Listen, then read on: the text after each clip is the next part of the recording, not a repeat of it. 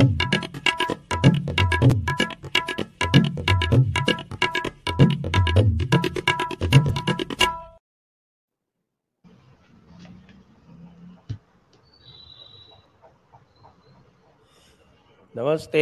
आप सभी का स्वागत है आज के सायंकालीन संस्करण में। और आज हम बात करेंगे हमारे पंचमक्कार के मीडिया तत्व के बारे में कि कितने पशोपेश, कितनी कसमसाहट, कितने दुख में वो आजकल जी रहे हैं। और उसके लिए हम बात करेंगे ओंकार चौधरी जी से और विजय सरदाना जी से, जो हमारे साथ जुड़ चुके हैं इस समय। आपका स्वागत है ओंकार जी। नमस्कार विजय जी नमस्कार, आपका नमस्कार सर। बहुत बहुत स्वागत है। मैं ओंकार जी से आरंभ करूंगा। ओंकार जी, ये जो पूरा घटनाक्रम हुआ है उसके बाद से, दी वायर वर्सेस मेटा वाला जो घटनाक्रम हुआ है, उसके बाद से क्या पूरा का पूरा हमारा लुटियंस मीडिया जो है वो शॉक में है कि सन्निपात में है कि और किसी अवस्था में है? मैं ऐसा सुन रहा हूँ, क्योंकि आप तो वहीं बैठे हुए हैं लुटियंस के पास में। आप हमें ज़्यादा बेहतर बता सकते हैं कि वहाँ क्या स्थिति चल रही है। संजय जी, पुराना इतिहास अगर उठा करके देखेंगे इनका, तो ये शौक में या सन्निपात में शुरू में दिखाई जरूर देते हैं, लेकिन ये अपनी हरकतों से बाज कभी नहीं आते। आप याद करिए एनडीटीवी वाला प्रकरण, जब प्रणय रॉय और राधिका रॉय के यहाँ सर्च वगैरह हुआ था, उसके बाद प्रेस क्लब ऑफ इंडिया में किस तरीके से एक भीड़ इकट्ठा की गई थी, पत्रकारों की, गैर पत्रकारों की, किस तरीके से नरेंद्र मोदी की सरकार को कोसा गया था, एजेंसियों के दुरुपयोग का आरोप लगाया गया था। चूंकि हम क्रिटिसाइज करते हैं सरकार को, इसलिए हमें निशाना बनाया जा रहा है, ये सब बहाने बनाए गए थे। लेकिन मामला क्या था? मामला तो बहुत गंभीर था। आप किसी बैंक का अगर दबा करके बैठे हुए हैं, फिर आप पत्रकार का चोला ओढ़ करके और ये कहें कि साहब पत्रकार को दबाया जा रहा है, डराया जा रहा है, धमकाया जा रहा है। और मामला था बिजनेसमैन प्रणय रॉय का और राधिका रॉय का। तो बिजनेसमैन अचानक से पत्रकार बन जाए और पीड़ित की मुद्रा में आ जाए और शासन प्रशासन पर, एजेंसियों पर सवाल खड़े करना शुरू कर दे, तो कितने लोग इस विलाप पर भरोसा करेंगे? कुछ कुछ वैसा ही अब देखने को मिल रहा है। इन्होंने, मैं तो देख रहा था प्रोग्राम में बैठने से पहले, 6 अक्टूबर को रिपोर्ट छापी, 11 अक्टूबर को छापी, 15 को छापी, 17 को छापी। मतलब 4 रिपोर्ट आप छाप रहे हो। और अब विक्टिम कार्ड खेलने के लिए वरदराजन भी, उनकी धर्मपत्नी भी, दूसरे लोग भी, और जो जिनका आप जिक्र कर रहे हैं लुटियन मीडिया के एक हिस्से की, और डिजीपब, न्यूज क्लिक वाले, जिनके यहाँ ऑलरेडी छापा पड़ चुका था फरवरी में, और किस किस तरह की चीजें सामने आई है। गौतम नवलखा जैसे लोगों से जो तार जिनके जुड़े हुए हैं, जिनको हम अर्बन नक्सल कहते आए हैं, ये सारा एक गैंगअप होकर के जिस तरीके से ये कार्रवाई करते हैं दिल्ली में। और अगर ये बदले की भावना नहीं थी, अगर ये किसी को बदनाम करने की साजिश नहीं थी, मंशा नहीं थी, तो आप बिना तथ्यों के 4 रिपोर्ट छाप देंगे। एक 6 को छाप रहे हैं, फिर 11 को छाप रहे हैं, फिर 15 को छाप रहे हैं, फिर 17 को छाप रहे हैं। और जब आप बुरी तरह से घिर गए और जब आपके खिलाफ मामला पुलिस में दर्ज हो गया, मामला केवल मानहानि तक सीमित नहीं है।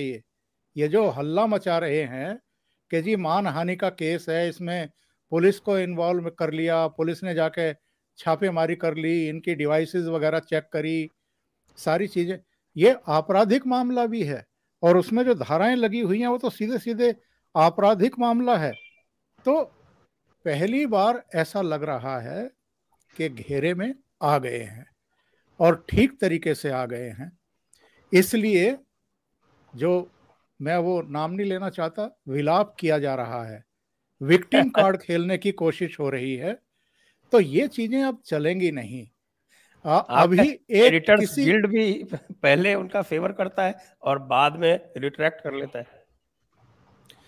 ये एक्चुअल में ये जो असमंजस है और ये जो विलाप वाली स्थिति है, ये मैंने कहा था ना कि जब एनडीटीवी के मालिकों के यहाँ छापे पड़े थे तो प्रेस क्लब में कौन कौन नहीं था, वो सारे गाली देने वाले वहां मौजूद थे।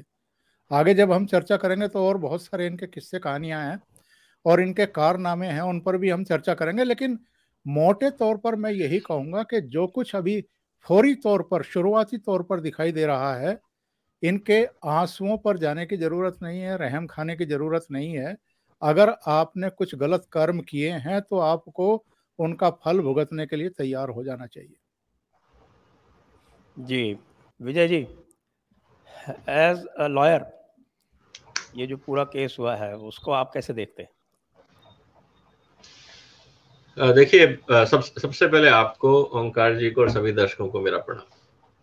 बहुत स्वागत है जी।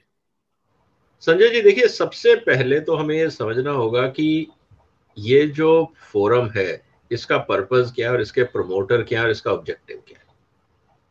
अब ये मैं इसके जो इंट्रोडक्शन है मैं उसको रीड आउट करता हूं आपके दर्शकों के लिए, ताकि हम ये देखें कि क्या इन लोगों ने from legal point of view also, कि किस तरह से इन लोगों ने, आज तक हम लोगों ने क्या सुना था, फाइनेंशियल करप्शन।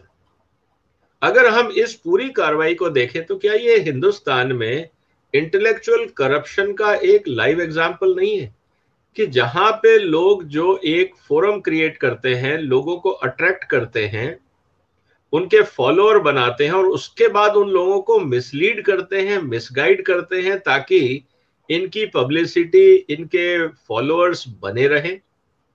क्या पर्पस क्या था ये सब मिसलीडिंग रिपोर्ट्स छापने का? पहला सवाल तो ये है। कहीं ना कहीं तो इसके पीछे फाइनेंशियल गेन है, क्योंकि अगर आप जिसे कहते हैं मसालेदार बेबुनियाद र्यूमर्स नहीं छापेंगे तो शायद आपका फॉलोअर आपके साथ स्टिक नहीं करेगा। तो क्या ये एक अटेम्प्ट था एक डेलिबरेट इंटेलेक्चुअल फ्रॉड करने का? पहला सवाल ये। और अगर इंटेलेक्चुअल फ्रॉड करने का अटेम्प्ट था तो सर ये लोग जो है ये फाउंडिंग एडिटर हैं, ये एम्प्लॉय नहीं है जिनके खिलाफ केस हो रहा है। और एडिटर का रोल क्या होता है? एडिटर का रोल होता है as a boss of the content. वो ये डिसाइड करता है कि कंटेंट की क्रेडिबिलिटी है या नहीं है। अब सवाल ये आता है कि अगर ये इनकी वेबसाइट से, जैसे ओंकार जी ने कहा, 4-4 बार आपने स्टोरी छापी, इसका मतलब यह है कि आप फाउंडिंग एडिटर हैं और आपने अपनी जिम्मेवारी पूरे ढंग से नहीं निभाई। तो आपको एडिटर की कुर्सी पर रहने का कोई हक नहीं है, आपको कुर्सी छोड़ देनी चाहिए, पहली बात। और अगर आपने एज ए एडिटर अपना रोल प्ले किया तो इसका मतलब जानबूझ के ये फ्रॉड रिपोर्टिंग आपने छपवाई अंडर योर कंसेंट, तो ये तो डेफिनेटली क्रिमिनल ऑफेंस बनता है। तो सवाल अब ये आता है कि ये पहले खुद क्लियर करें कि या तो ये ड्यूटी से नदारत थे, एडिटर बन गए लेकिन जिम्मेवारी पूरी नहीं करी, तो तब भी इन पे केस बनता है, क्योंकि इन्होंने जनता को मिसलीड किया। ये एक पब्लिक फोरम को मिसयूज किया जनता को भड़काने के लिए, मिसलीड करने के लिए, जो अपने आप में एक ऑफेंस है। और अगर इन्होंने मिसलीड नहीं किया, इसका मतलब रिपोर्ट सही थी और ये जिम्मेवारी लें, और फिर जो कानूनी कार्रवाई होगी वहां ये तथ्य पेश करें कि जी हमारी रिपोर्ट सही थी, ये रहे एविडेंस। लेकिन जिस तरह से इन्होंने बैक ट्रैक किया और जिस तरह से अपने एक एम्प्लॉय पे जिम्मेवारी डाल के और अपने आप को बचाने की कोशिश करी एज ए लीडर, इससे घटिया हरकत ये नहीं हो सकती कि जब तक आपको क्रेडिट मिल रहा था आप अपना नाम यूज कर रहे थे, नाम पे छपवा रहे थे, और जब आप फंसने लगे तो आप खुद निकल गए और अपने एम्प्लॉय को फंसा दिया। तो ये जो सोच है as a leadership, as a editor, as a content verifier, आप तीनों स्तर में आपको इस संस्था में रहने का टेक्निकली कोई हक नहीं बनता। आप फाउंडर हो सकते हैं, ईमानदारी और मॉरली बात तो यह है कि इनको यहां से रिजाइन करना चाहिए। देखिए, क्रेडिबिलिटी तब आती है अगर आप मॉरली अकाउंटेबल हैं, तो क्रेडिबिलिटी वहां आती है। मैं क्यों कह रहा हूं, मैं 2 लाइनें इनकी वेबसाइट से कि हु वी आर, हमारा ऑपरेटिंग प्रिंसिपल क्या है, वो मैं पढ़ के बताता हूं सर आपको जी। The founding premise of the Wire is this: if good journalism is to survive and thrive, it can only do so by providing both editorially and financially independence. This means relying principally on the contribution of reader and concerned citizen who have no interest other than to sustain a space for quality journalism. इन्होंने जनता से कहा कि आप हमें support करिए, हम आपको quality journalism देंगे। और इन्होंने बदले में क्या दिया? Cooked up stories, fraud stories, misleading stories. So morally they are accountable to mislead people, पहली बात। अब अगला पे आते हैं, as a publication the Wire will be firmly committed to the public interest and democratic values. तो इसमें कहीं पब्लिक इंटरेस्ट नहीं था, कहीं डेमोक्रेटिक वैल्यूज नहीं थी, क्योंकि ये कुक्ड अप स्टोरी थी। आपने दूसरे पक्ष का सच जाना ही नहीं। आप ये भी नहीं बता रहे कि मेटा में आपने किससे क्रॉस वेरीफाई किया एज ए एडिटर, आपके पास कौन से तथ्य थे। अगर आपने छापा है तो क्रॉस वेरीफाई किया होगा, दोनों पक्षों की बात सुनी होगी, समझी होगी, तभी छापा है। और अगर आपने वो नहीं किया, इसका मतलब आपने डेमोक्रेटिक वैल्यूज का रेस्पेक्ट नहीं किया। Apart from providing authoritative analysis and commentary, the aim as our resources grow is to build ourselves as a platform driven by good old-fashioned reporting on the issue of national and international importance and interest. इसका मतलब यह है कि apart from providing authoritative analysis and commentary, इसका मतलब जो इन्होंने छापा ये मानते हैं कि अथॉरिटेटिव एनालिसिस था, तो जब ये था तो अकाउंटेबिलिटी बनती है। या ये बोले कि नहीं सर, यहां हमने अथॉरिटेटिव एनालिसिस नहीं किया था, हमने फ्रॉड किया था। तो सवाल अब ये आता है कि एज ए एडिटर इनकी अकाउंटेबिलिटी क्या है? आप भाग नहीं सकते, आप ये कह नहीं सकते हमको मिसलीड किया, क्योंकि एज ए एडिटर आपको इसीलिए एडिटर बनाया जाता है कि अगर आपका रिपोर्टर मिसलीड कर रहा है तो आप उसको क्रॉस वेरीफाई करें। क्योंकि यंग बच्चा है, कोई रिपोर्टर है, वो स्टोरी दे सकता है, लेकिन आपका एक्सपीरियंस, आपका एक्सपर्टाइज, आपकी क्रेडिबिलिटी किस काम की अगर फ्रॉड छप रहा है आपके नाम के साथ? इसका मतलब या तो ये डेलिबरेट फ्रॉड था और जब पकड़े तो भागने की कोशिश कर रहे हैं, या इग्नोरेंस में इन्होंने अपना नाम दिया। इसका मतलब ये पब्लिसिटी हंगरी थे कि मसालेदार स्टोरी है, अपना नाम छाप दो ताकि क्रेडिट मिल जाए, और बाद में फंस गए तो निकल लो बीच में से। तो कहीं ना कहीं ये हाईली इंटेलेक्चुअल फ्रॉड है, हाईली इंटेलेक्चुअल करप्शन है, और कहीं ना कहीं ऐसे लोगों को, मुझे लगता है कि ऐसे लोगों पे कोड ऑफ कंडक्ट, ऐसे एडिटर्स पे कोड ऑफ कंडक्ट बनाना चाहिए प्रेस क्लब को, प्रेस सोसाइटीज को हिंदुस्तान में, कि सो कॉल्ड इन्फ्लुएंशियल लोग जो एडिटर बन जाते हैं ये अपनी जिम्मेवारी से भागे नहीं, और अगर ये गलती करते हैं तो गलती की सजा क्या होगी ये भी प्री डिसाइडेड होना चाहिए। लेकिन ये कहना क्योंकि हमारे पास फ्रीडम ऑफ एक्सप्रेशन है, हम जर्नलिस्ट हैं, तो हमारे सारे क्राइम माफ, उससे लगता है कि इससे ज्यादा डेमोक्रेसी का मजाक नहीं हो सकता कि डेमोक्रेसी के नाम पे आप जनता को फ्रॉड परोसो और फिर कहोगे जी हम तो हमारे अगेंस्ट फ्रीडम ऑफ एक्सप्रेशन और फ्रीडम ऑफ प्रेस जो है उसके अगेंस्ट कार्रवाई हो रही है। ये फ्रीडम ऑफ एक्सप्रेशन नहीं है, ये misuse of freedom of expression है, ये fraud of in the name of freedom of expression है। मिसयूज और फ्रॉड के खिलाफ कार्रवाई होनी चाहिए, क्योंकि इन्होंने इस कार्रवाई से पूरी पत्रकारिता जगत को बदनाम किया। ऐसे लोगों के खिलाफ कार्रवाई होनी चाहिए। This should be created as an example.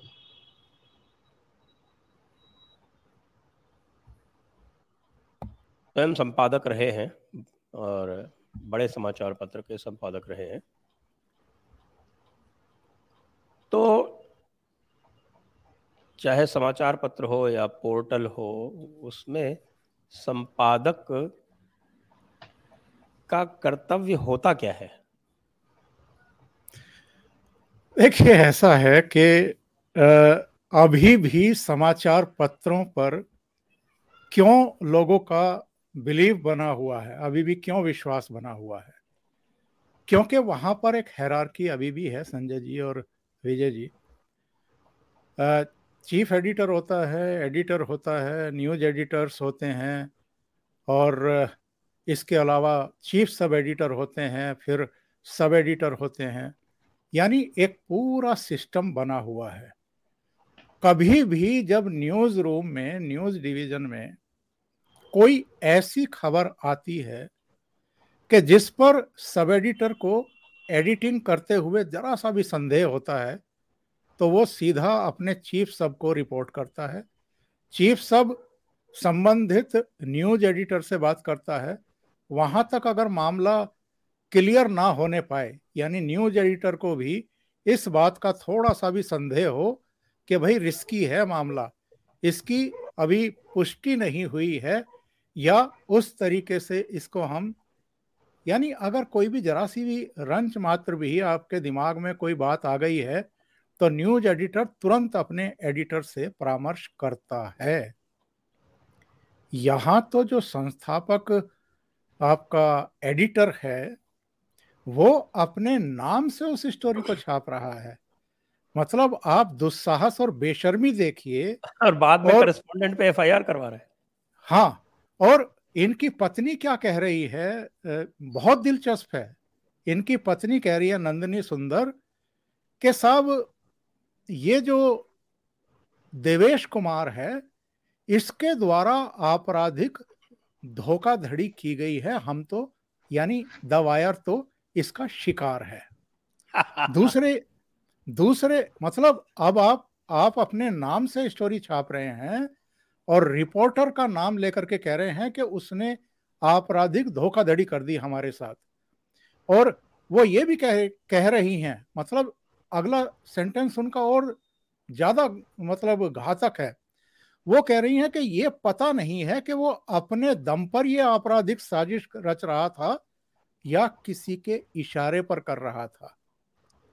मतलब वो कह रही हैं कि वो सीधे इतना सीधे मासूम है। सीधे सीधे नरेंद्र मोदी का, अमित शाह का नाम लिखवा देते, और तो क्या। हाँ, तो और फिर ये कह रही हैं कि साहब अमित मालवीय ने जो एफआईआर दर्ज कराई है, उसमें दीपक का नाम भी नहीं लिखा गया है। एफआईआर में दीपक का नाम भी नहीं लिखा गया। अरे दीपक का जब बाईलाइन स्टोरी ही नहीं है, वरदराजन की है या एक और सज्जन की है, तो दीपक कुमार के खिलाफ एफआईआर कैसे होगी? दूसरी बात, ये आगे कह रही हैं कि साहब मेटा के सिंगापुर में तैनात किसी अधिकारी के हवाले से दीपक कुमार ने ये सारी सामग्रियां उपलब्ध कराई थी, वीडियो उपलब्ध कराया था। तो हमने पहले तो जो इंस्टाग्राम की स्टोरी हटाई गई थी, उसमें पता चला कि वो अमित मालवीय के कहने पर हटाई गई है, उनको ऐसी पावर दे दी थी मेटा ने, इसलिए हमने पहली स्टोरी चला दी। फिर इन्होंने सिंगापुर में बैठे हुए किसी फिलिप चुआ, उनके नाम से फिर एक और स्टोरी हमें थमा दी, हमने वो भी प्रकाशित कर दी। और हम क्यों संदेह करें अपने रिपोर्टर पर? मतलब तब तक तो कोई संदेह नहीं कर रहे थे, लेकिन जब स्टोरी छप गई और फिर 15 और 17 तारीख में भी आपने बिना उस संवाददाता पर मतलब संदेह किए हुए फिर छाप दी कि साहब इलेक्ट्रॉनिक दस्तावेजीकरण पे आधारित स्टोरी थी, इसलिए हमने 15 और 17 में छाप दी। लेकिन जब रिपोर्ट दर्ज हो गई, एफआईआर दर्ज हो गई और गंभीर धाराओं में दर्ज हो गई, तब इनकी नींद खुली। और बेशर्मी देखिए कि शुरू में इन लोगों ने एक फर्जी ईमेल बनाई कि मेटा के किसी अधिकारी ने हमें ये मेल भेज करके एक तरीके से पुष्टि की है जो हम कहानियां छाप रहे हैं। और इस बेशर्मी की वजह से ही जालसाजी, धोखाधड़ी, मनगढ़ंत और आपराधिक साजिश में संलिप्तता की धाराओं में मामला दर्ज किया गया है संजय जी। इसलिए क्योंकि ये इन्होंने ना केवल मानहानि करने की कोशिश की, बल्कि उसकी बनी बनाई एक जो साख होती है किसी भी व्यक्ति की, उसको आप ध्वस्त कर रहे हो। एक एजेंडा पत्रकारिता के तहत आप ये हरकत कर रहे हो। तो ऐसे में आपकी बख्शीश कैसे हो सकती है? और बाद में जब इन्होंने देखा कि एंडी स्टोन नाम के जिस अधिकारी का नाम लेकर के इन्होंने फर्जी ईमेल खड़ी करने की कोशिश की थी, जब वहां से भी मना ही हो गई कि ऐसी तो कोई मेल भेजी नहीं गई है, यानी फर्जी एक मेल इन्होंने तैयार करके अपनी खाल बचाने की कोशिश की आखिरी टाइम में। जब वहां भी नहीं मामला चला तो फिर इन्होंने दीपक को एक तरीके से, पूरी तरीके से उसका गुनाहगार बताते हुए अपनी खाल बचाने के लिए ये हरकत की है। तो सवाल ये है कि सीधे सीधे दिखाई दे रहा है कि नेग्लिजेंसी भी है, इसके पीछे एक गलत मंशा भी है। तो ऐसे में आप बच करके कैसे निकल पाएंगे? नहीं बच सकते। जी विजय जी, आप कैसे देखते हैं इस पूरी जालसाजी को? क्योंकि जो बता रहे हैं और जो हम पहले भी डिस्कस कर चुके हैं कि न केवल एक इंस्टीट्यूशनल फेलियर है, जो कि कह सकते हैं कि आपके जर्नलिस्टिक वैल्यूज़ और एथिक्स का मामला बनता है, वस्तुतः ये जो साजिश है ये बहुत समय से चल रही है। और क्या यह उचित नहीं होगा कि इस केस को एनआईए को सौंप दिया जाए और जो डीप अंतर्राष्ट्रीय षड्यंत्र है, गहरा, उसकी जांच की जाए? बिल्कुल सही है। देखिए संजय जी, एक आतंकवादी कैसे बनाया जाता है, लेट्स अंडरस्टैंड कि जिस तरह का इंफॉर्मेशन सर्कुलेशन होता है उसका इम्पैक्ट समाज में क्या होता है। बहुत सारे आपने देश में अनरेस्ट, आतंकवादी घटनाएं, दंगे, प्रदर्शन, शुरुआत होती है र्यूमर से, मिसलीडिंग इंफॉर्मेशन से। तो मिसलीडिंग इंफॉर्मेशन एक आदमी को पत्थर मारने से प्रेरित करने से लेकर, गाली गलौज करने से लेकर, आतंकवादी बनाने तक एक मिसलीडिंग इंफॉर्मेशन का रोल होता है। इसीलिए आपने देखा होगा सर, और हिंदुस्तान का कानून है, आप दोनों में से ज्यादा जानते हैं कि हमने कभी भी जो मीडिया, चाहे वो प्रिंट हो, टीवी हो या इंटरनेट हो, जिसको हम न्यूज कहते हैं, उस पे कभी भी भारत सरकार ने या कोई भी देश किसी विदेशी का प्रभुत्व नहीं देता है, क्योंकि उसका यह कहा जाता है कि इससे आप लोगों के मानसिकता को दूषित कर सकते हैं। यह बहुत क्लियर है, क्योंकि पॉइजनिंग ऑफ ब्रेन इंफॉर्मेशन के माध्यम से किया जाता है। अब सवाल यह आता है कि जब इस तरह की हमारे देश के अंदर इन द नेम ऑफ पत्रकारिता, जर्नलिज्म के नाम पे जब इस तरह का समाज में पॉइजनिंग किया जाता हो, तो उसको आप क्या कहेंगे? ना इसमें तथ्य है, ना वेरिफिकेशन है, ना कुछ है। एक फिक्टिशियस स्टोरी बनाई गई और एक एजेंडा के तहत किसी को टारगेट किया गया, और जब पकड़े गए तो वहां से भागने की कोशिश करी। ये टिपिकल, जैसे एक आतंकवादी, एक क्रिमिनल होता है ना, एक चोर क्या करता है सर? चोर पहले पूरा प्लान करता है चोरी करने का, और जब उसको लगता है कि मैं पकड़ा जाऊंगा तो वो सीन से भागने की कोशिश करता है। ये एग्जैक्ट सेम एनालॉजी यहां है। अब प्रॉब्लम यह है कि इस देश में हम लोगों ने यह समझ लिया है कि अगर आप पत्रकार अपने नाम के आगे लिख देते हैं तो मतलब आपको कॉन्स्टिट्यूशनल प्रोटेक्शन मिल जाता है in the name of freedom of speech और फ्रीडम ऑफ प्रेस।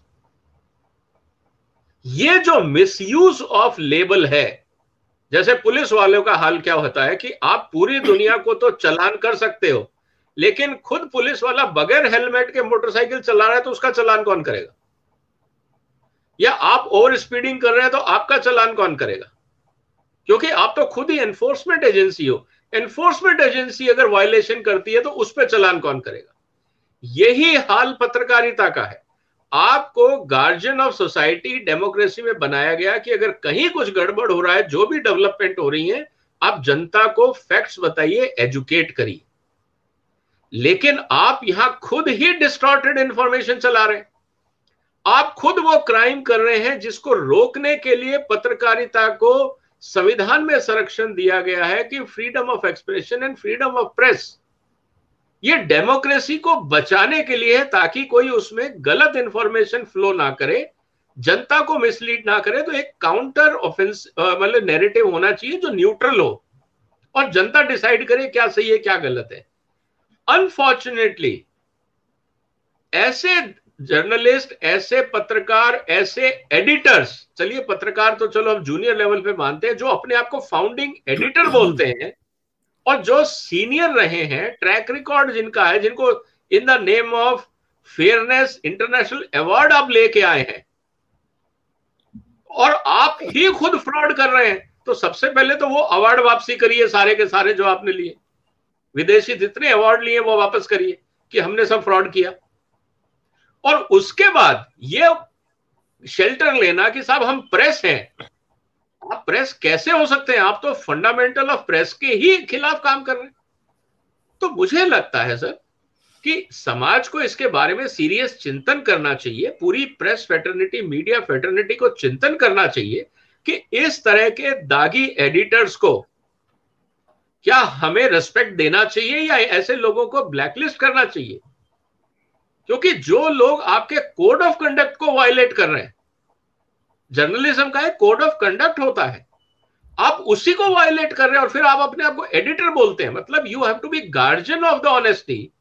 उसकी जगह आप खुद ही फ्रॉड करने लग गए। तो आपके नीचे जो एडिटर के नीचे जो जर्नलिस्ट है, सर एक बात बताइए, जिस जर्नलिस्ट ने इनको फ्रॉड इंफॉर्मेशन दी होगी, मान लेते हैं उसने तो इसलिए दी होगी ना क्योंकि मेरे एडिटर को पसंद है ये सब फ्रॉड करना, नहीं तो उसकी हिम्मत कैसे होती। इसका मतलब उसने अपने एडिटर को कुकड अप स्टोरीज करते देखा है, उसने भी एक कुकड अप स्टोरी एडिटर को दी और एडिटर को मजा आ गया, उसने अपने नाम से छाप दी क्रेडिट लेने के लिए। तो ये तो सिस्टम में ही घपला है। तो मुझे लगता है ऐसे लोगों को we should expose, public should not take such senior so called editors on face value, we should question their integrity. नहीं तो ये ट्रेंड बहुत घातक, डेमोक्रेसी के लिए घातक होगा। हर आदमी पोर्टल खोल के फर्जी न्यूज चलाना शुरू कर दे और कहेगा आई एम एडिटर, तो फिर तो कैसे काम चलने वाला है। तो मुझे लगता है in the interest of democracy इस केस को लॉजिकल एंड तक ले जाना चाहिए, और जो इसमें घपले हुए हैं इन्वेस्टिगेशन में, जो चीजें निकल के आती हैं उसको सार्वजनिक करना चाहिए। उसके बेस पे कोड ऑफ कंडक्ट को मॉडिफाई करना चाहिए। जितने भी एडिटर गिल्ड हैं, जितने भी पत्रकारों के समूह हैं, जो भी आपकी एसोसिएशंस हैं, उनको ये रिपोर्ट देनी चाहिए कि बेस्ड ऑन दिस रिपोर्ट आप अपने code of conduct, membership criteria, eligibility criteria जो भी आपके हैं उनको मॉडिफाई करिए, और ऐसे फ्रॉड लोगों को जो अपने आप को सीनियर एडिटर बोलते हैं, ऐसे लोगों को एक्सपोज करके साइडलाइन करिए। नहीं तो ये पूरा जो क्रेडिबिलिटी ऑफ मीडिया हिंदुस्तान में है वो क्वेश्चन में आ जाता है। जी, दर्शकों से अनुरोध है कि आप अपने प्रश्न कृपया व्हाट्सएप अथवा सुपर चैट के माध्यम से पूछ सकते हैं, जो आप अवश्य पूछें। साथ में इस वीडियो को लाइक कर लें, लाइक करने के साथ साथ सब्सक्राइब भी करें और बेल आइकॉन भी दबावें, और हमें सपोर्ट करना आर्थिक रूप से भी न भूलें। मैं पूछना चाहता हूं ओंकार जी से एक बार पुनः कि ये जो रोना धोना था वो इन्होंने तो एक तरह से कहा कि भाई हमने तो इसको रिट्रैक्ट कर लिया, और उधर से इनमें भी आपस में झगड़े हो गए, क्योंकि जो इनको सपोर्ट कर रहे थे न्यूज़ लॉन्ड्री वगैरह, वो चले गए मेटा के साइड में, फेसबुक की तरफ, और इनमें आपस में झगड़े हो गए। बाद में जैसे ही एफआईआर होती है तो ये स्टोरी विड्रॉ कर लेते हैं और उसके बाद ये आराम से बैठ जाते हैं। और असली रोना धोना तब शुरू होता है जब इनके घर पर रेड पड़ती है। तो ये रेड पड़ने का विरोध अधिक है या कि इनका झूठ पकड़ा गया उसकी टीस अधिक है? संजय जी, दोनों ही बातें हैं। ये खास तौर से जो दिल्ली के पत्रकार हैं, मैं तो बहुत सालों से हूँ दिल्ली में और देख रहा हूँ, और मैंने पीएमओ भी कवर किया है, होम मिनिस्ट्री भी कवर की है, लोकसभा भी कवर की है, एआईसीसी कांग्रेस भी कवर की है, कई साल तक की है। यहाँ जितने पत्रकार हैं और ख़ास तौर से जो वामपंथी पत्रकार हैं, जिनको हम लिबरल बोलते हैं, पंचमक्कार बोलते हैं सर आजकल। उनको आप कभी भी फोन करिए, कभी भी फोन करिए। मैं बीते सालों की बात कर रहा हूं, 2014 से पहले की बात कर रहा हूं, आजकल नहीं। तो उनमें से ज्यादातर या तो पीएमओ से होकर के आ रहे होते थे, या हाउस गए हुए होते थे, या किसी बड़े मिनिस्टर का नाम लेते थे कि वहां जो है गए थे। मतलब एक ऐसा ओरा बना करके रखते थे, एक ऐसी हवा बना करके रखते थे। बहुत सारे लोग तो यही सोचते थे कि यार बड़ा मौज ले रहे हैं ये लोग तो। और जरा देखिए, याद करिए उन चीजों को, नीरा राडिया, टेप प्रकरण और तमाम दूसरे जो कारनामे हुआ करते थे, धंधे हुआ करते थे, जो दलाली होती थी, खुली दलाली होती थी कि मंत्री कौन बनना है और मंत्री को डिपार्टमेंट कौन सा मिलना है, ये भी दिल्ली के लुटियन जोन के पत्रकार तय करते थे साहब। वो तो सब पकड़े गए, मतलब उनकी उनकी वो कारस्तानियां पकड़ी गई, अंदर तो नहीं गए लेकिन पकड़े गए, पता लगा, बदनामी मिली। पर अपनी हरकतों से कभी भी ये लोग बाज आएंगे नहीं। एक बात जो आपने पूछा, उस पे आने से पहले मैं आपको बताता हूं कि ये जो अंतरराष्ट्रीय स्तर पर इंडेक्स बनते हैं, जो रेटिंग एजेंसी के जरिए, या कौन सी फ्रॉड एजेंसियां हैं ये जो बताती हैं कि साहब भारत में अभिव्यक्ति की स्वतंत्रता छीनी गई है और नीचे चली गई है, और ये 134 से 138 हो गई है, फिर पता लगा अगले साल 141 हो गई है, फिर पता लगा 144 से भी ऊपर चली गई है। ये कौन तय करवाता है? ये कौन भेजता है इस तरह के आंकड़े? कौन झूठ बोलता है अंतरराष्ट्रीय एजेंसियों से? यही लोग हैं। और यही लोग रोजाना अलग अलग टेलीविजन चैनलों पर बैठ करके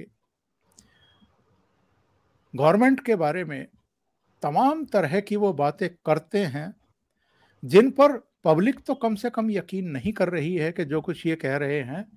तो ऐसे में बड़ा सवाल तो ये उठता है ना कि फिर अभिव्यक्ति की स्वतंत्रता का हनन कहाँ हो गया, जब आप रोजाना बैठ करके सरकार को गरिया रहे हैं और सरकार की आलोचना कर रहे हैं, जो आपके मन में आ रहा है आप वो। अब राफेल प्रकरण पर क्या हुआ था, लाइव प्रेस कॉन्फ्रेंस होती थी राहुल गांधी की, और वो सब प्रसारित होती थी। इनके सत्ता में आने से पहले अरविंद केजरीवाल एंड कंपनी क्या करते थे, ये भी लाइव प्रेस कॉन्फ्रेंस करते थे। कोई एक कागज जो है ऐसे लहराते थे कि ये हमारे पास सबूत हैं, और सारा मीडिया हाउसेज जो है इनकी प्रेस कॉन्फ्रेंस को लाइव दिखाते थे। ये प्रेस अभिव्यक्ति की स्वतंत्रता का हनन है क्या इस देश में? किसी को भी कुछ भी कहने का, और मीडिया हाउसेस को झूठा, सच्चा, मक्कारपूर्ण तरीके से कही गई बातों को किसी को बदनाम करने के लिए मेलाफाइड तरीके से कुछ भी कहिए, वो सारी चीजें प्रकाशित हो जाती हैं, प्रसारित हो जाती हैं। मीडिया चैनलों की क्या कोई किसी तरह की जिम्मेदारी नहीं है, जवाबदेही और वो नहीं है? और जब एक मैकेनिज्म बनाने की बात आती है, निगमित करने की बात आती है, तो सबसे ज्यादा छातियां पीट करके यही हल्ला करते हैं कि नहीं नहीं, ये तो गड़बड़ हो जाएगा। ये तो जो हमें जो एक अभिव्यक्ति की स्वतंत्रता मिली हुई है 19A में, जो एक हमें आज़ादी मिली हुई है, उसका हनन हो जाएगा। तो ये सारे चिल्लाने वाले लोग यही हैं, यही लोग सर्टिफिकेट बांटते रहे हैं कौन पत्रकार है और कौन पत्रकार नहीं है। अगर कोई मौजूदा सरकार के बारे में फेवर में कुछ कह दे तो वो गोदी मीडिया है, लेकिन ये अगर राहुल गांधी की प्रशस्ति करें, वामपंथियों की प्रशस्ति करें, तो इनको आप कोई नाम नहीं दे सकते, क्योंकि ये तो सर्टिफिकेट बांटने वाले लोग हैं। तो दिल्ली का आलम बहुत निचले स्तर पर है, हालात निचले स्तर पर हैं, और वो इनकी वजह से है। जो पुलिस की कार्रवाई हुई है, या जो भी कार्रवाइयां इस समय चल रही हैं, इससे जो तिलमिलाहट आपको दिखाई दे रही है, उसकी वजह ही ये है कि ये अपने आप को, अपने आप की प्रतिष्ठा को इतना ऊंचे स्थान पर रखते हैं। 100 गुनाह करने के बावजूद इनको लगता है कि इनसे तो जवाब तलबी होनी नहीं चाहिए, इनकी तो जिम्मेदारी तय होनी नहीं चाहिए। इनके यहाँ तो पुलिस आ कैसे गई, घुस कैसे गई, उसने सर्च कैसे कर लिया, उसने कुछ डिवाइसेज और कुछ दस्तावेज बरामद कैसे कर लिए, ये तो मानहानि का मामला है, तो सिविल कोर्ट में चलेगा, सालों साल चलेगा। बाद में चुपके से वैसा ही कुछ कर लेंगे जैसे अरविंद केजरीवाल ने अरुण जेटली से और नितिन गडकरी और कुछ दूसरे लोगों से किया था, मामला खत्म हो जाएगा। पर इनको ये अंदाजा नहीं था कि भाई 100 गालियां, 99 गालियां सुनने के बाद तो 100 पर प्रहार तो उस समय भी हो गया था, तो अब भी इसके लिए तैयार रहना चाहिए। अगर आपने ये तय कर रखा है कि आप गालियां ही देते रहेंगे और आपके खिलाफ कोई कार्रवाई कभी होगी ही नहीं, ये ठीक है कि मोदी साहब भी और उनकी सरकार भी बहुत कुछ ज्यादा ही रहमदिल रहे हैं इन लोगों पर, कभी कोई कार्रवाई नहीं, कभी इनके खिलाफ कोई उस तरह की आक्रामकता से कोई जवाबदारी नहीं, किसी भी तरह का, शांति से सब चीजें झेल करके प्रवक्ताओं को कहा कि बस अपना पक्ष दे दीजिए, बाकी कोई कार्रवाई मत करिए। लेकिन कब तक शांत रहेगा और चुप रहेगा? अगर आप किसी को बदनाम करने की कोशिश करेंगे, और ये कोई छोटा मोटा अपराध नहीं है जो किया गया है, सत्तारूढ़ पार्टी के मीडिया डिपार्टमेंट के हेड हैं, पार्टी के प्रवक्ता हैं, उनकी अपनी एक साख है, उनकी अपनी एक विश्वसनीयता है। अगर आप ऐसे आदमी पर यह आरोप लगाते हैं कि उनके इशारे मात्र से इंस्टाग्राम से या फेसबुक से 700 से ज्यादा पोस्ट हटा दी गई हैं, इसका मतलब ये है कि आप पूरी सरकार को कटघरे में खड़ा कर रहे हैं, उस पर अटैक कर रहे हैं। इसलिए जो कार्रवाई हुई है उसको आप ये नहीं कह सकते कि कोई अन्याय हो रहा है या इनकी आवाज को दबाने की कोशिश हो रही है। हर एक की एक जवाबदेही, एक जिम्मेदारी होनी चाहिए। और जैसा विजय जी ने कहा था, ये तो संपादक हैं, संपादक की तो और ज्यादा जिम्मेदारी हो जाती है। आप अगर खुद अपराध में लिप्त पाए जा रहे हैं, तो आपका तो वही हाल होना चाहिए ना जो अभी ट्विटर में एलन मस्क ने किया है। तो आपने कोई भी अगर गलती की है तो आपको तो पद पर रहने की बिल्कुल भी इजाजत नहीं होनी चाहिए। जी बस अंत में मेरा प्रश्न आपसे, इससे पहले कि हम दर्शकों पर चले विजय जी, वो ये है कि ये सिद्धार्थ वरदराजन जो कि अर्बन नक्सल नंदिनी सुंदर के पति हैं, ये अमेरिकी नागरिक हैं और OCI कार्ड होल्डर हैं। उस OCI कार्ड के बेसिस पे ये भारत में रहते हैं और पत्रकारिता करते हैं। अब आपको भी पता है कि OCI कार्ड जो है उनके कुछ शर्तें होती हैं, कुछ नियम होते हैं। जिस प्रकार के एक्टिविटीज में ये सम्मिलित हो रहे हैं, क्या इनका OCI कार्ड रद्द नहीं कर देना चाहिए? देखिए, सबसे पहले एक नहीं, इस पे तो कई कार्रवाइयां बनती हैं सर, क्योंकि सबसे पहले देखिए हम किसकी बात कर रहे हैं। हम उस इंसान की बात कर रहे हैं जो अपने आप को एडिटर बोलता है, जो अपने आप को जिम्मेवार नागरिक बोलता है, जो ये कहता है कि डेमोक्रेटिक वैल्यूज के संरक्षण के लिए मैंने अपने आप को तैयार किया है और 25 साल के एक्सपीरियंस के बाद मैंने ये ऑर्गेनाइजेशन बनाई। इसका मतलब ये है कि आपके पास एक एडिशनल रिस्पॉन्सिबिलिटी है एज ए इंडिविजुअल, अगर आप अपने आप को जर्नलिस्ट, अपने आप को एडिटर बोलते हैं तो। दूसरी, आपके पास मान मर्यादाएं होती हैं, आपकी अपनी सिटीजनशिप और आपके अपने जो प्रावधान है जिसके तहत आप किसी कंट्री में रह रहे हो, उसकी भी कुछ लिमिटेशंस होती हैं, उसको भी ध्यान में रखना है। और तीसरा, ओवर एंड अबव, एक रिस्पॉन्सिबल आदमी एज ए बिजनेस लीडर, क्योंकि आप फाउंडिंग एडिटर हैं, आप कोई सिर्फ कागजी कार्रवाई वाले नौकर नहीं है किसी दुकान में। आप, सीधी सी बात है कि आपने एक ऑर्गेनाइजेशन चलाई है विद ए प्रॉफिट मोटिव। आप पैसा इकट्ठा कर रहे हैं लोगों से, बदले में आपने ये कहा था कि हम आपको क्रेडिबल इंफॉर्मेशन देंगे, न्यूज देंगे विद अथॉरिटेटिव एनालिसिस। उसके बदले में आपने लोगों से पैसा मांगा है, क्राउड फंडिंग करी है, सब अकाउंट पे आप फेल हुए हैं। मुझे लगता है कि ऐसे लोगों के खिलाफ, क्योंकि अगर भारत सरकार ने कार्रवाई नहीं करी तो ये लगेगा कि Bharat is a soft state. और जो बात रही अभी पहले ओंकार जी ने कहा कि साहब रेटिंग भारत में पत्रकारिता स्वतंत्रता की, अभिव्यक्ति की स्वतंत्रता का हमारी रेटिंग कम जा रही है। सर ये सारे अर्बन नक्सल अगर मिलके, आप क्या समझते हैं अमेरिका में अर्बन नक्सल नहीं होंगे, या यूरोप में नहीं है, या इंडिया में नहीं है, या चाइना में नहीं है, या जापान में नहीं है? ऐसे लोग जो एसेंट्रिक हैं, जो सिर्फ अपने लिए जीते हैं और अपने आप को समाज और संविधान से आगे समझते हैं, क्योंकि मैं एडिटर हूं तो मैं सबसे बड़ा हो गया, मतलब मैं भारत सरकार के कोई भी संवैधानिक पद से मैं ऊपर हो गया, बगैर किसी क्वालिफिकेशन के, बगैर किसी सिलेक्शन प्रोसेस के, क्योंकि आपने 4 दोस्तों ने मिलकर एक दुकान खोल ली, आप उसके एडिटर बन गए। आप जब एडिटर बन गए तो मतलब अब आप अपने आप को संवैधानिक पद पे आ ले आए खुद ही। आप गवर्नर, प्राइम मिनिस्टर, प्रेसिडेंट, सारे संवैधानिक पदों से आप अपने आप को ऊपर मानने लगे और फिर हर एक को क्रिटिसाइज करने लगे। और जब आपकी चोरी पकड़ी गई तो आप विक्टिम कार्ड खेलने लगे। तो कहने का मतलब है कि ऐसा जो फ्रॉड इस देश में in the name of democracy चल रहा है, और अगर सिर्फ ये कुछ अपने घर तक करते बहुत अच्छी बात थी, ये लोग समाज में जहर फैला रहे हैं, मानसिक जहर, ब्रेन पॉइजनिंग का काम कर रहे हैं लोग। ऐसे लोगों को हम लाइटली कैसे ले सकते हैं? ये आम आदमी नहीं है, ये पढ़े लिखे समझदार लोग हैं, ये सब प्रोज एंड कॉन्स जानते हैं। तो ये जब इस तरह की मिसलीडिंग हरकत करते हैं तो this is a planned conspiracy, क्योंकि इनको पता था कि इसका असर क्या होने वाला है। अनफॉर्चुनेटली ये पकड़े गए। तो कहने का मतलब है कि ये सीरियस, जैसे एक तो होता है ना फूड पॉइजनिंग, आप खाने में जहर मिला दो, किसी के लाइफ के अंदर थ्रेट कर दो, उसके ब्लड में, उसके किसी तरह से आप उसको मार दो, तो वो एक मतलब मर्डर कहा जाता है।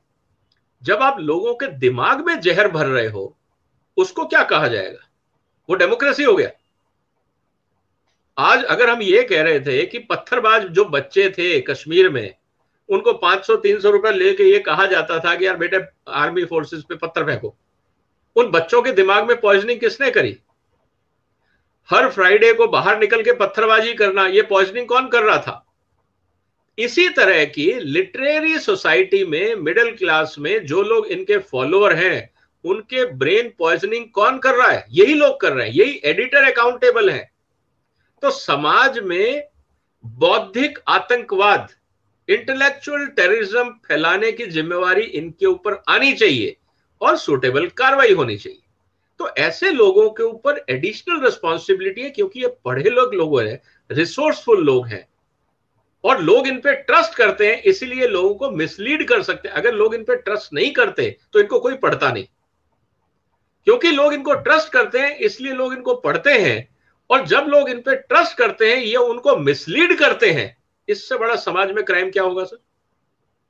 तो कहने का मतलब ये है कि ये एक बहुत हीनियस क्राइम है, इसको लाइटली नहीं लेना चाहिए। अगर हम ऐसा करेंगे तो आप समझिए कि अगर ऐसी 1000 वेबसाइट हो जाए और इस तरह की न्यूज अलग अलग लैंग्वेज में छापना शुरू कर दें, अलग अलग लेवल पे छापना शुरू कर दें, तो इस देश में अराजकता होगी या नहीं होगी?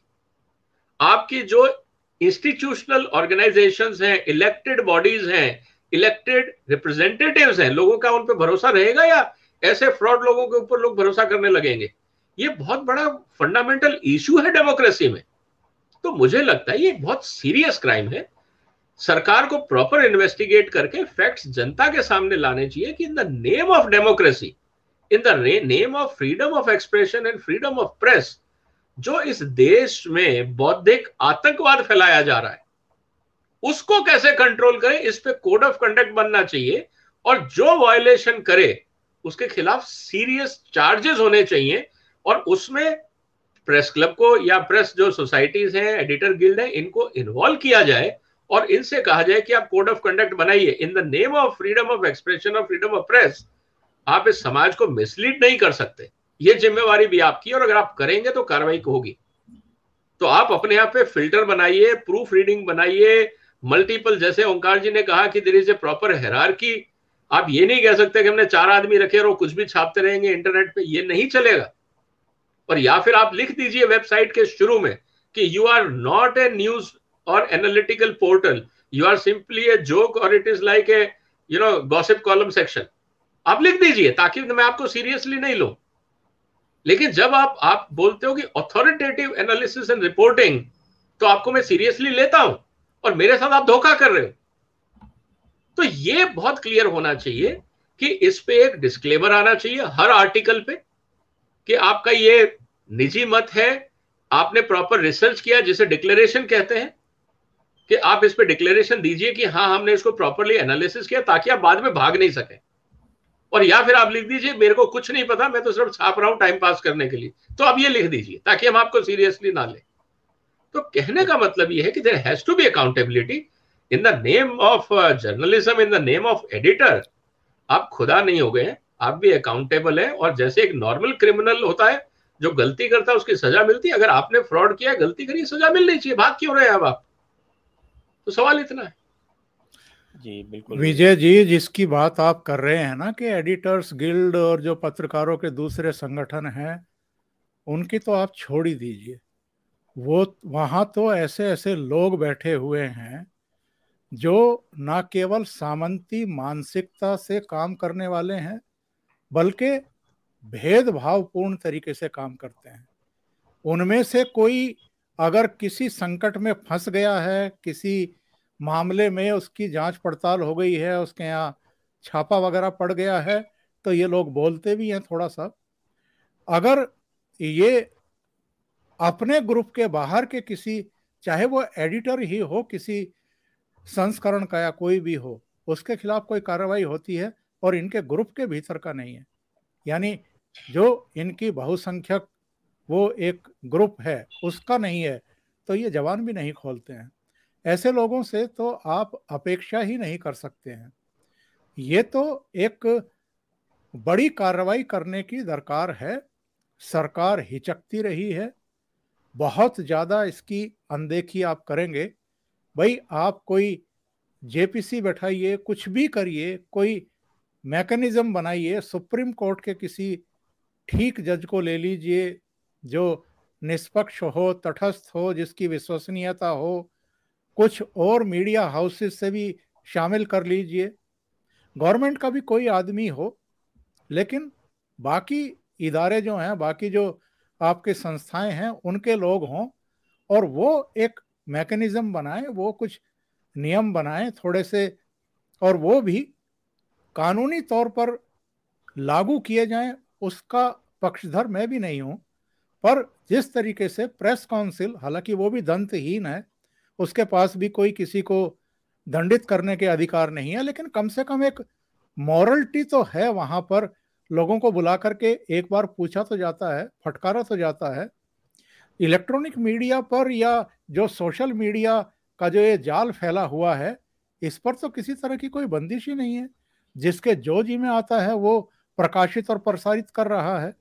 तो कहीं ना कहीं किसी ना किसी स्थान पर, मोड़ पर जाकर के तो इन सब चीजों को देखना पड़ेगा।